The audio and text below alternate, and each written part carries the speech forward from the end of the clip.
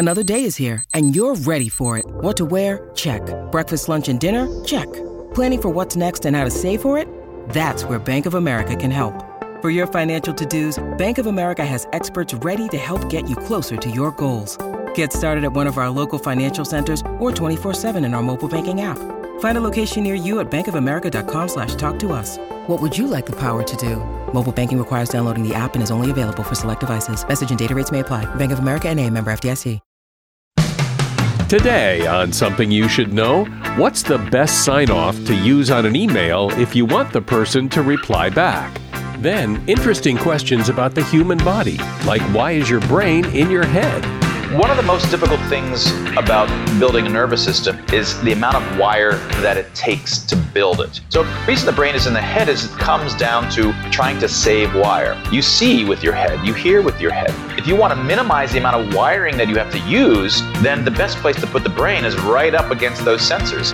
Plus, the truth about wrinkles and why you get them, and the pitfalls of believing online product reviews.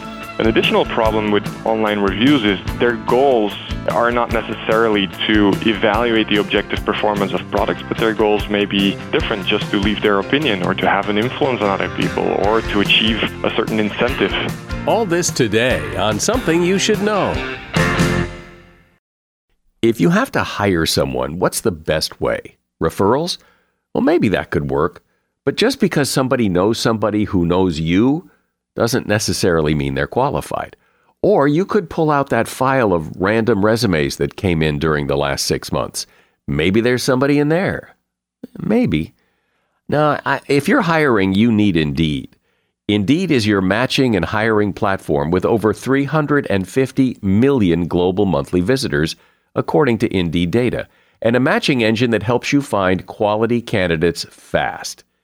As a business owner, I've found that hiring the right people, well, there's just nothing more important. Don't leave it to chance or a referral or a random resume. Use Indeed. In the minute I've been talking to you, 23 hires were made on Indeed, according to Indeed data worldwide. Indeed's matching engine is constantly learning from your preferences. So the more you use Indeed, the better it gets. And listeners of this show will get a $75 sponsored job credit to get your jobs more visibility at Indeed.com/something. Just go to Indeed.com/something right now and support this show by saying you heard about Indeed on Something You Should Know. Indeed.com/something. Terms and conditions apply. Need to hire? Oh, you need Indeed. Something you should know. Fascinating intel, the world's top experts, and practical advice you can use in your life. Today, Something You Should Know with Mike Carruthers. Hi, welcome to Something You Should Know. If you're a regular listener, you can probably tell that my voice is a little off today. I caught a cold. My son had a cold, a pretty bad one, and I thought I escaped it, and on the last day that he had it, basically, I felt it coming on, and here it is, which is why I sound a bit stuffy and gruff. But we persevere, and we start today with the best way to sign off on an email. I don't know how you sign off on your emails. Some experts say you don't need to. There's no sign-off necessary. Other etiquette experts say the word best is the best way. But it really depends on what your goal is. And if the goal is to get a person to respond to what you just wrote, the best sign-off is thanks in advance. In looking at 350,000 email threads, here are the common sign-offs and their response rates. Thanks in advance had a response rate of 65.7%. Just thanks, all by itself, thanks had a response rate of 63%. Thank you had a response rate of 57.9%. Cheers, the response rate was 54.4%. Kind regards came in at 53.9%. Regards had a response rate of 53.5%. Best regards had a response rate, best regards was worse. Best regards had a response rate of 52.9%, and just the word best by itself had a response rate of 51.2%. So to increase your chances of getting the response you ask for, it's best to sign off with thanks in advance. And that is something you should know.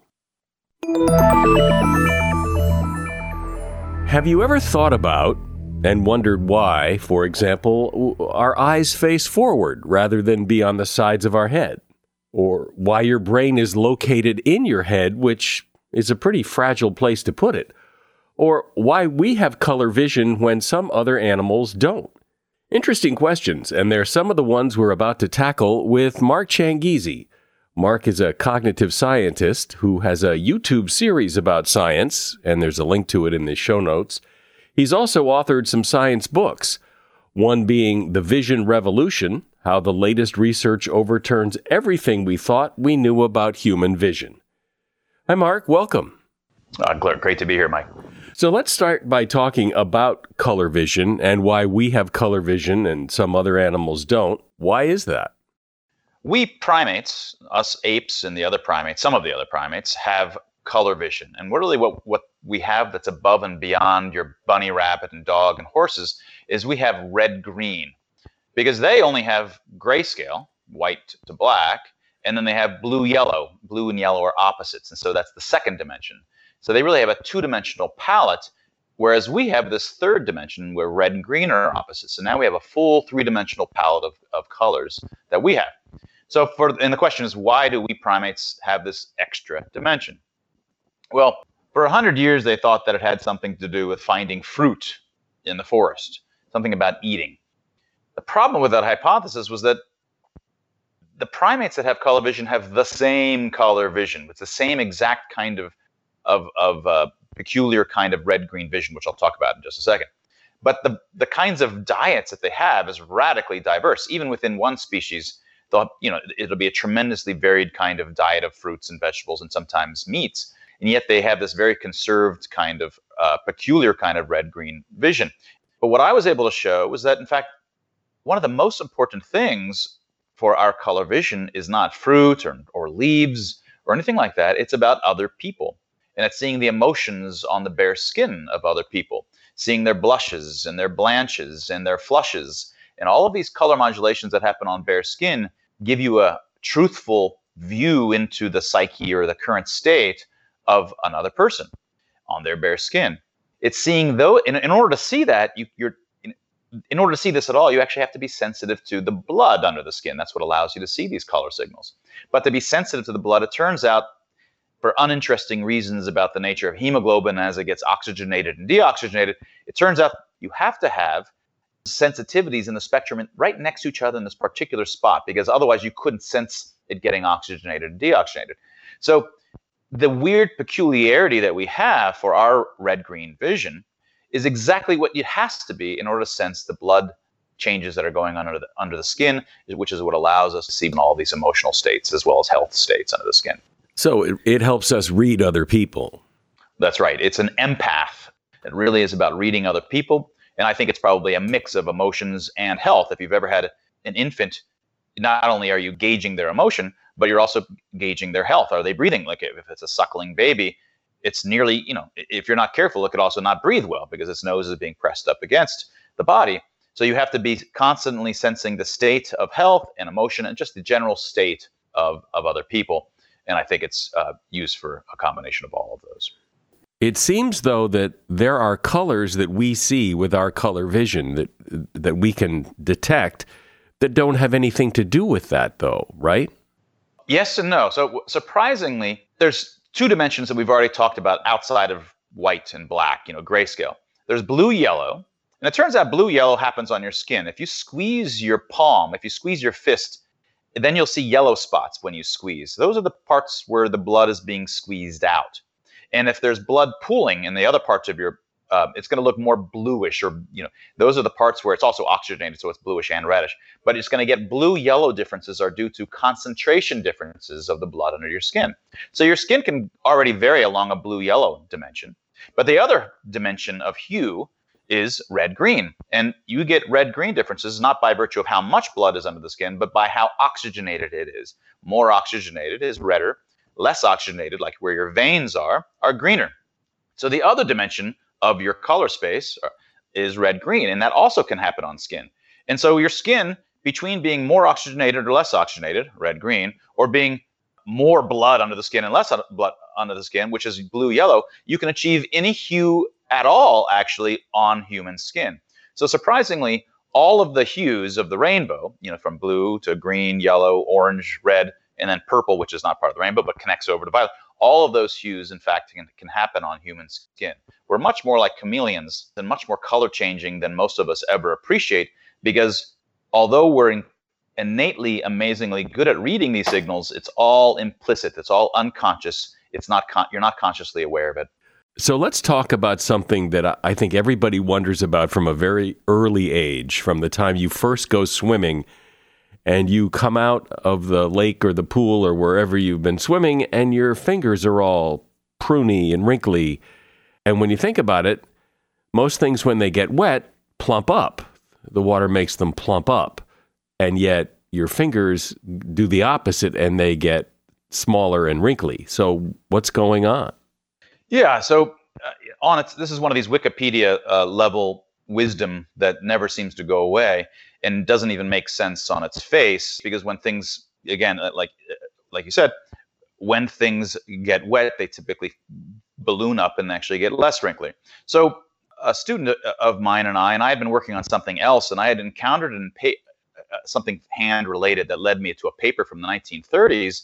And so doctors have long noticed for nearly 100 years that if a patient comes in and they have nerve damage, they've been in a car accident, say, and they have nerve damage in their arm, or they might have nerve damage, and the doctor isn't sure.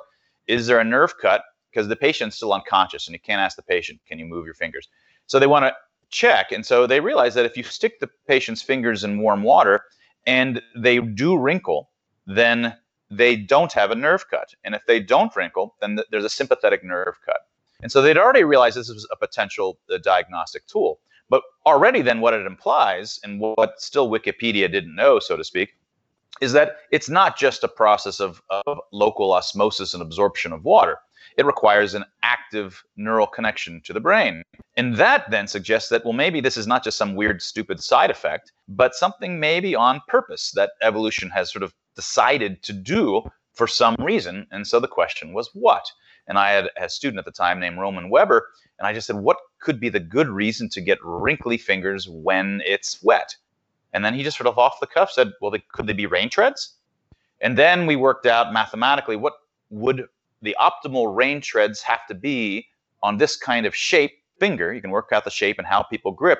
What would, in fact, the optimal channels have to be to channel out water upon a quick grip so that they channel out without hydroplaning? You don't want the water to get stuck between you and your finger and the surface. You want it to drain out super quickly so that you don't hydroplane.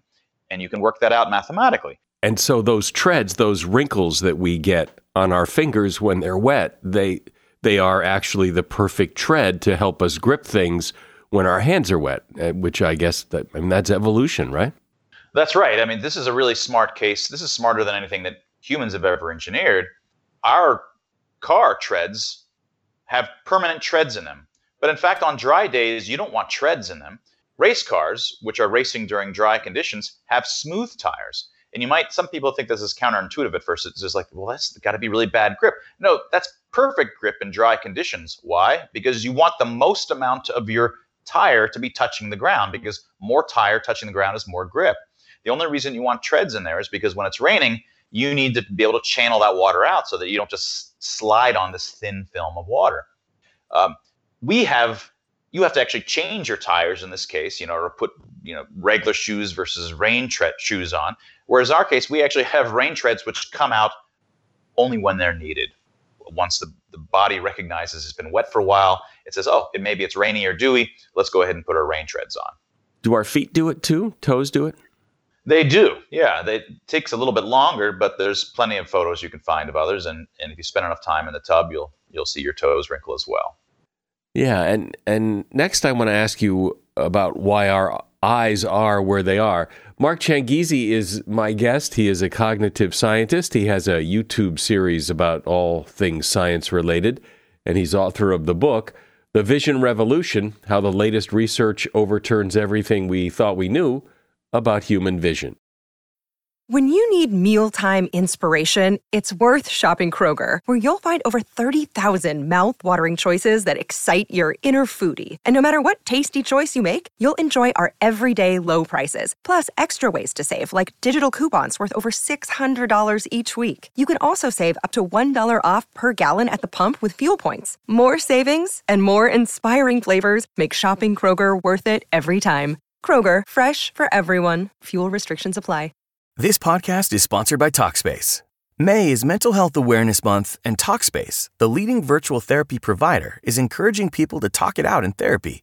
By talking or texting with a supportive licensed therapist at Talkspace, you'll gain insights, discover truths, and experience breakthroughs that will improve how you live and how you feel. With Talkspace, just answer a few questions online, and you'll be matched with a therapist. And because you'll meet your therapist online, you don't have to take time off work or arrange childcare. You'll meet on your schedule, whenever you feel most at ease. Plus, Talkspace works with most major insurers, and most insured members only pay a $25 copay or less. No insurance? No problem. If you want to make progress toward a mentally healthier place, Talkspace is here for you. Now get $80 off your first month with promo code SPACE80 when you go to Talkspace.com.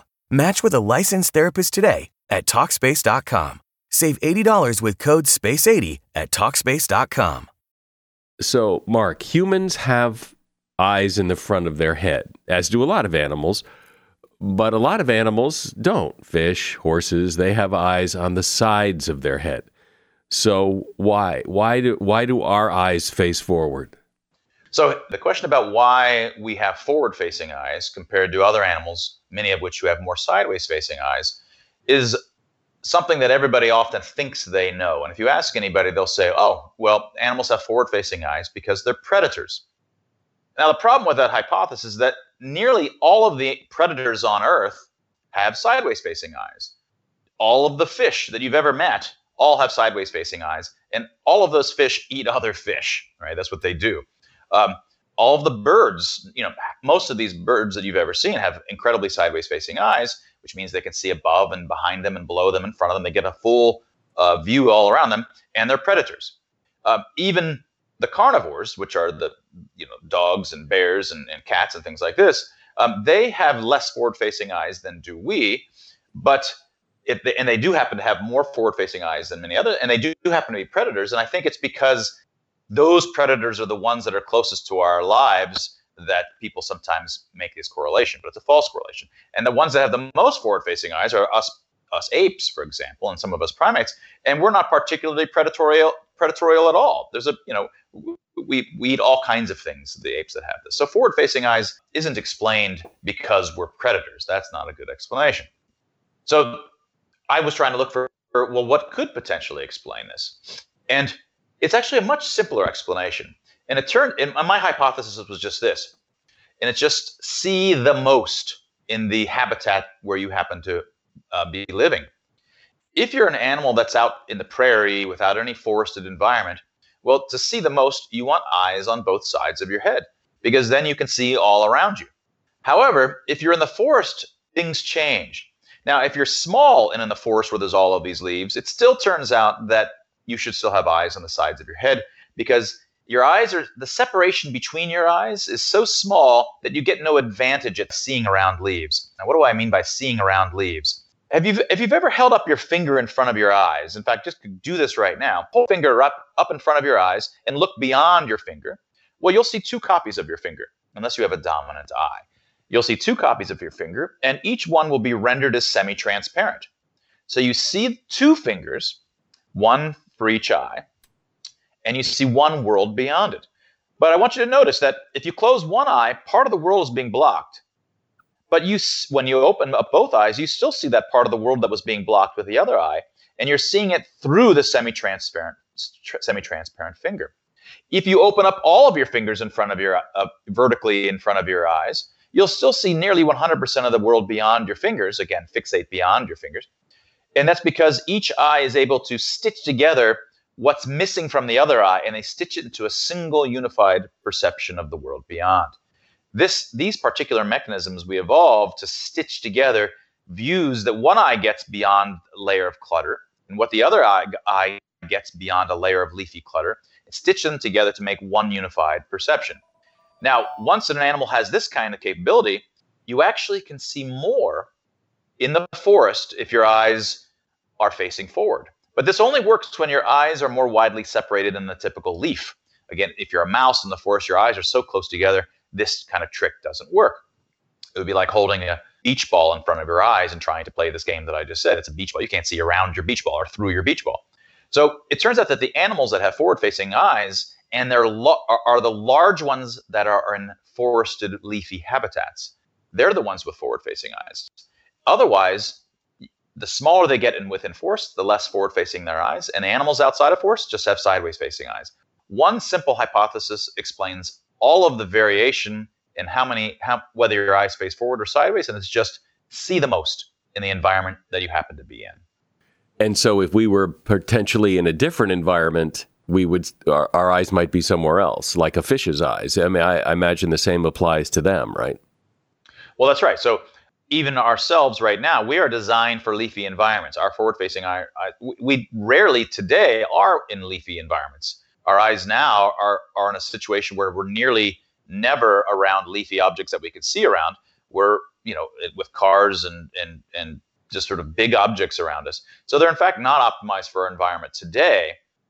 However, if we were to be back in the forest, and this is how, in fact, I came to realize this. I used to play some of these sniper games, Call of Duty, when I was younger, and I would be playing a sniper, and I'd be sitting in these, fake bushes on these online games, and you can't see out of a bush very well when you're playing those games because you're in fact a cyclops in those games. You're only getting one view from the screen. Sure, I have two eyes when I'm playing the game, but I'm only having one screen view given to me. So if I want to see out of the bush so that I can shoot the enemy, I have to keep wiggling left and right to see out of these little holes.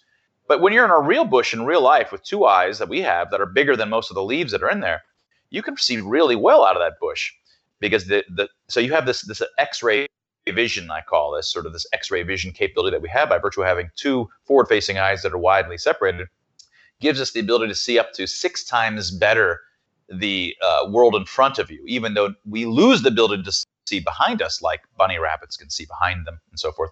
We lose that, but within forested environments, we can see up to 6 times better up front, which offsets the loss of being able to see behind us. So this is not a particularly human question, but the question is, why is my brain inside my head as opposed to somewhere else? But that's true for a lot of animals, and I imagine the explanation is the same for most. But when you think about it, the head is a pretty fragile place to put it, but nevertheless, there it is. And at first glance, it's a really bad place to put a brain. It's even a worse idea when you look at most animals, because most animals walk with their head leading. So why would you place it in the head? And the answer is that one of the most difficult things about building a nervous system is the amount of wire that it takes to build it.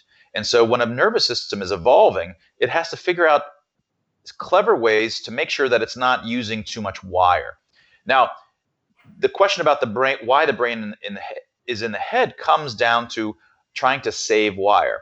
So the reason the brain is in the head is not because it's a good place to put the brain for safety, but because the thing that's also up in the head is all of your perceptual apparatus. You see with your head, you hear with your head. All of the places that you want to put sensors are going to be in the leading part of the vehicle, right? That's where all the sensors are. And once the sensors are there, well, if you want to minimize the amount of wiring that you have to use, then the best place to put the brain is right up against those sensors. Otherwise, if you pull the brain, let's out, into your rib cage, all of those trillions of sensories endings there have to have then independent wires that extend all the way to the rib cage, which would be a massive amount of weight and volume that your body would have to support, and then have to support more musculature to support that. It becomes you'd end up having to have a brain the size of a bathtub or something in order to make all of that happen in terms of the entire size of your nervous system. So by having the brain in the head, it's not per se because it's safe. It's there because it's the optimal place to minimize the amount of wire. I always enjoy these conversations about things that, you've either wondered about or when you hear them, even if you haven't wondered about them, you think, yeah, why is that? Why is my brain in my head? And now we have some answers. Mark Changizi has been my guest. He is a cognitive scientist. He has a series on science on YouTube, and there's a link to his YouTube channel in the show notes. And Mark is also the author of the book, The Vision Revolution, How the Latest Research Overturns Everything We Thought We Knew About Human Vision. And there is a link to that as well in the show notes. Thank you, Mark. Thanks for being here. Thanks so much, Mike. It's been a pleasure. As a listener to Something You Should Know, I can only assume that you are someone who likes to learn about new and interesting things and bring more knowledge to work for you in your everyday life. I mean, that's kind of what Something You Should Know is all about. And so I want to invite you to listen to another podcast called TED Talks Daily. Now, you know about TED Talks, right? Many of the guests on Something You Should Know have done TED Talks. Well, you see, TED Talks Daily is a podcast that brings you a new TED Talk every weekday in less than 15 minutes. Join host Elise Hu.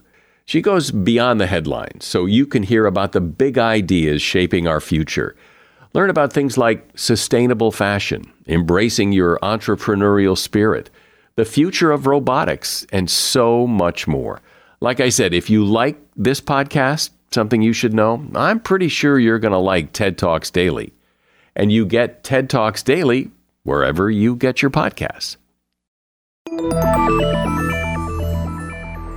Do you use online reviews when you make a purchasing decision? Those reviews can be an important factor in making sure you make a smart purchase. And there are plenty of other factors as well. How you evaluate those product reviews and those other factors can make a big difference in how satisfied you are with your purchase. Bart de Lange is a behavioral scientist and a marketing professor at a business school in Barcelona, Spain, and he is an expert in the subject of how we decide what to buy and how product reviews can be helpful, and sometimes not so helpful. He has a very interesting TED Talk on the subject, and there is a link to that TED Talk in the show notes here. Hey, Bart, welcome to Something You Should Know. Thank you. Thanks for having me. Sure. So I suppose this is an overly simplified question to what is probably a much more complex answer, but why do people buy what they buy? I don't think there's a simple answer. Human beings are complex, and there's many reasons why we buy or don't buy. On the one hand, there's the benefits of the products that we're considering. On the other hand, there's also the structure of the environment that we take into account when we make decisions. So, for instance, when there's many other consumers buying a certain product, that makes the product more attractive to us and we'll be more likely to buy that product. In addition to the objective features of a product, we also rely on marketing variables such as the price of a product and advertising and branding and so on. So it's a complex story. Is it safe to say that we're fairly easily swayed by these things, that either marketing or, like you said, if lots of people are buying it, it's like when you go out to eat, you don't want to wait in line, but if you see a restaurant that has no wait, you go, well, I don't want to go there. There's nobody there. So it's all these kind of strange little influences but they sway us quite a bit. That's right. It is very difficult for consumers to evaluate the objective intrinsic quality of products and services. So you go to a restaurant and you can form an evaluation of a prediction of how much you might like the food in that restaurant by looking at the ingredients and so on. That is a very difficult thing to do. So we look for clues in our environment that simplify that prediction process. And so what other consumers are doing, the recommendations that other people are giving, the prices that the restaurant is charging, all of those extrinsic cues have a major influence on what we end up doing. Isn't so much of the answer to, did I make the right purchase here, isn't a big part of it just how satisfied you are? In other words, it isn't always an objective, did you buy the right car? It's more, did you buy the right car for you? Because the right car for you might be a horrible car for me. So you may have made the right purchase, but if I bought the same thing, it would have been the wrong purchase, right? I think that makes sense for some products. You know, you could say the goal in life is to maximize happiness or satisfaction, and as long as I feel happy, I'm doing the right thing. On the other hand, you could feel happy and satisfied about the purchases you made, but at the same time, spend a lot of money that you shouldn't be spending, paying way too much for the products and services that you acquire. So that's one thing to consider. The other thing is you can be really satisfied, but buy products that are objectively poor. So for instance, think about you want to buy a bike helmet. What you care about is the safety of that bike helmet in case you have a crash. You want the bike helmet to protect you.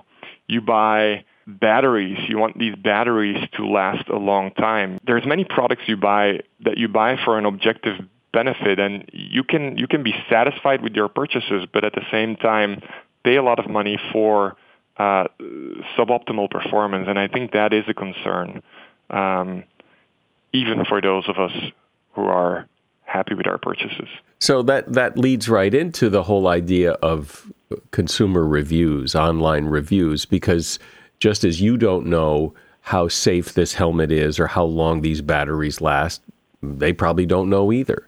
That's right, yeah. It is very difficult to evaluate the quality of products. Even if you try really hard, it is difficult to do so because you may not have the ability, you may not have all the information to evaluate those products. An additional problem with online reviews is that I think many users who leave reviews their goals are not necessarily to evaluate the objective performance of products, but their goals may be different, just to leave their opinion or to have an influence on other people or to satisfy a provider or to achieve a certain incentive and so on. And I've thought about this too, that I'm certainly more likely to be motivated to leave a review if I don't like it than I am if I do. That, to complain is it's kind of human nature. Yeah. So there's a major problem with online reviews is that we only observe the ratings from a self-selected sample of users. So there's two very strong selection biases that are at play. The first one is a purchasing bias. It's those consumers who like the product enough in the first place that will leave a review. So that's the purchasing bias, and this leads to a lot of 5-star ratings. And then there's a second bias, which is the brag and moan bias, conditional on purchasing a product. It's those consumers that are really happy with their purchase, or those consumers that are really dissatisfied with their purchase that are most likely to leave a review. And the end result is these J-shaped distributions, these bimodal distributions that you see for almost any product in all product categories, where you have a very large number of 5-star reviews and then a little bit less 4 stars, almost no 3-star, no 2 stars, and then another bump at 1-star reviews. And so this suggests that there is a very strong selection mechanism going on. You're basically not observing the evaluations of consumers who feel moderately satisfied about their purchase. Yeah, well, who's going to take the time to write a review that says, well, it was okay. Yeah, it was fine. It was just okay. I mean, that's it. You're right. It's usually real big fans of a product or service or whatever, or people who really don't like it at all, because there's not a whole lot of motivation if you're just sort of in the middle somewhere. That's right. And yet I do think there is potentially information to be extracted there. So there is a difference between a consumer who gives a 3-star versus 2-star versus a 4-star. And so the more ratings you have for a product and the less selective those ratings are, so the more representative the sample of consumers are from which you observe ratings, the better and the more informative the average user rating is going to be about the actual performance of products. And so, knowing what you know, do you use consumer ratings? Do you use online reviews, or do you just say, no, there's got to be a better way? Well, the answer is complex. So I used to rely more on reviews in the past than I do now after studying online reviews for years. So I rely on them less. I do still rely on them to some extent. It's just really, really difficult to ignore. You know, you go to Amazon and you see a product that gets a 4.5 star rating and another one that has a 3.5 star rating.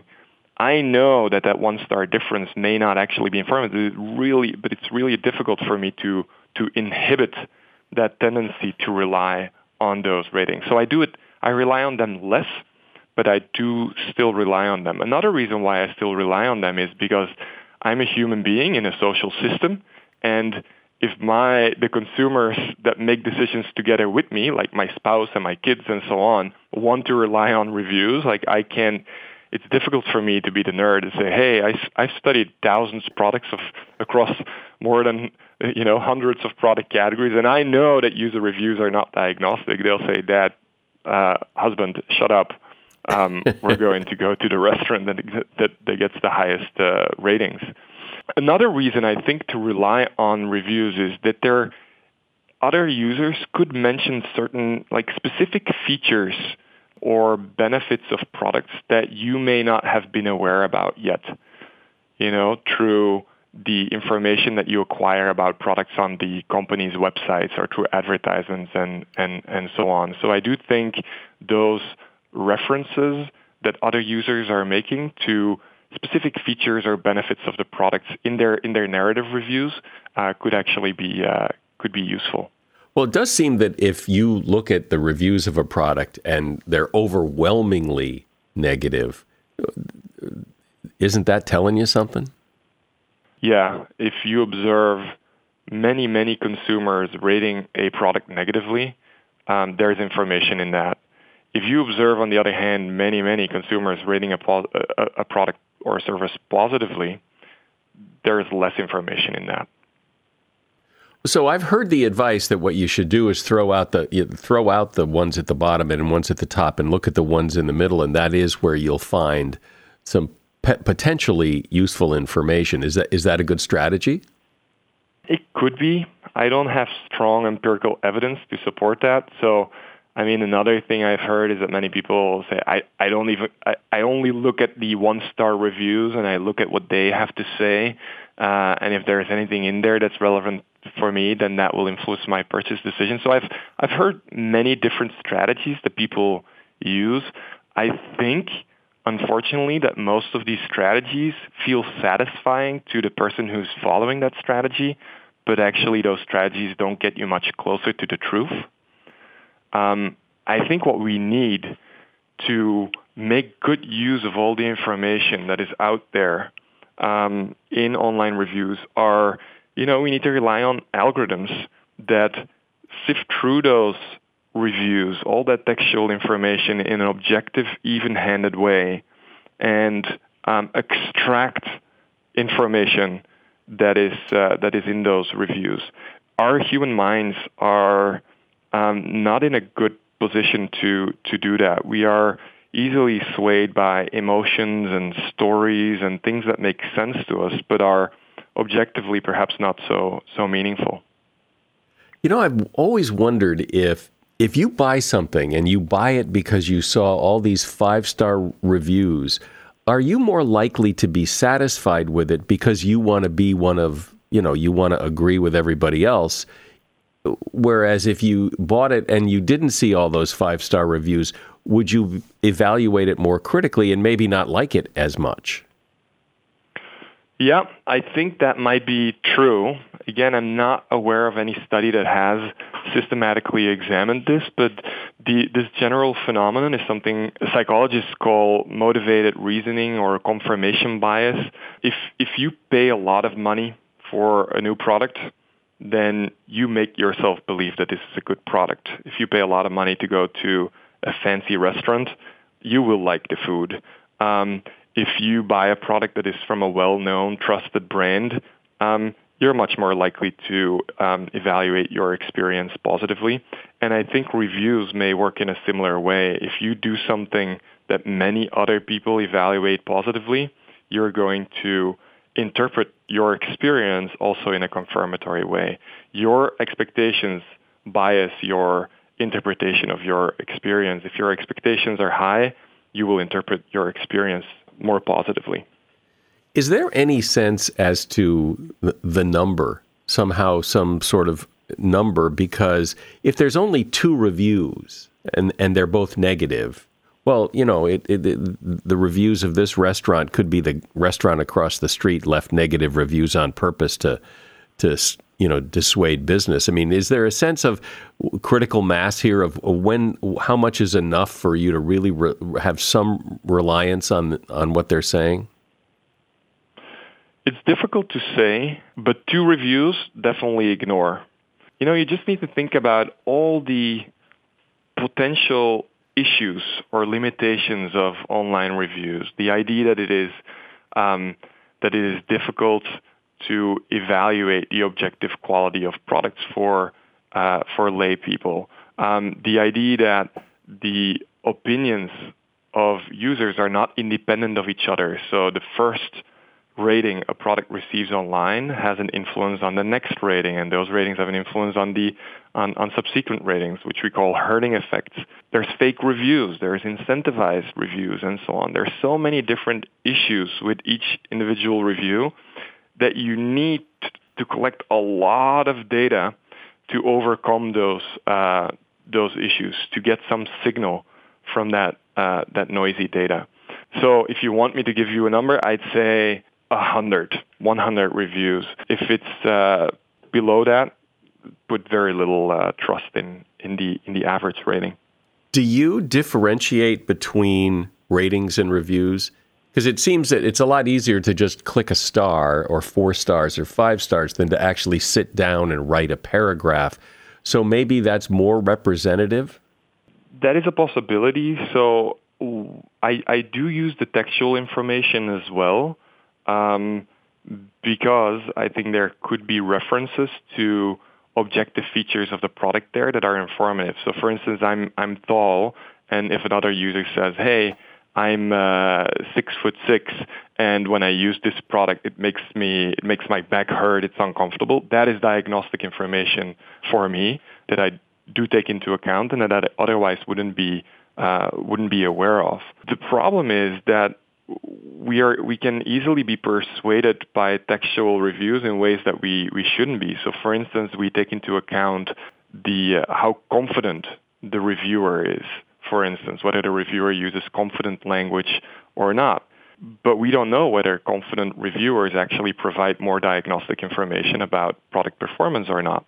We may take into account whether a reviewer posts a lot of reviews on Amazon, believing that expert reviewers are in a better position to evaluate the performance of products, but maybe they're not. And so on. So I believe that these additional pieces of information that go beyond the star rating, they could be informative, but I'm worried that us as human beings selectively attend to bits and pieces here and there, and as a consequence, our overall judgment will not be much better. What we really need is algorithms to sift through all that information, weigh it in an even-handed way, and then try to extract as much information as possible and provide a good recommendation to human beings. And then as human beings, we just need to accept that algorithms are in a better position to extract information from those textual reviews. Does anybody do that? Yeah, the technology definitely exists. You could probably find websites here and there, review aggregators that use some of that technology. I think you need companies like Amazon or Google or TripAdvisor or Yelp to really buy into that and start making use of that technology. What they're doing right now is something that is related to it, but I don't really think they have the welfare of consumers in mind. So for instance, what Amazon is doing is saying like, hey, some reviews are going to be more diagnostic than others, so they recognize that. But the way they discriminate between helpful reviews and unhelpful reviews is by asking other consumers, right? So we can go to Amazon and say, oh, I read this review, and then click a button and rate this review as helpful or as unhelpful. And then those reviews will then be featured more prominently on Amazon, and they will receive a larger weight in the average that Amazon presents. or they will weigh reviews from reviewers that write a lot of reviews more than from reviewers that write few reviews, and so on. So they use algorithms to emphasize certain reviews more than other reviews, but I don't think that these algorithms are developed with the objective of maximizing the information that consumers receive about objective product performance. Instead, these algorithms are most likely, and I cannot be sure, but they're most likely developed to maximize the likelihood that consumers will buy on those platforms. Well, there's certainly a lot to it, and I think maybe it's because I do this. I'll sometimes look at reviews and look for that review that kind of confirms what I want it to confirm, that, this is a good thing for me. And if I find it, I'm much more likely, even in light of other negative reviews, if I find that one that really confirms what I'm kind of thinking, that sways me a lot. But this is really interesting. I've been speaking with Bart de Lange. He is a behavioral scientist and marketing professor in Barcelona, Spain, and he has a really interesting TED Talk on this. There's a link to that in the show notes. Thanks for being here, Bart. All right. Thank you so much. Wrinkles are inevitable, but there are some things that you can do that will make them worse or better. A lot of wrinkling happens in the car, so if you're spending hours in your vehicle each day, UVA rays, which cause the majority of wrinkling of the skin, have ample time to penetrate your window, regardless of whether it's sunny or not. So if you're driving, you should wear sunscreen.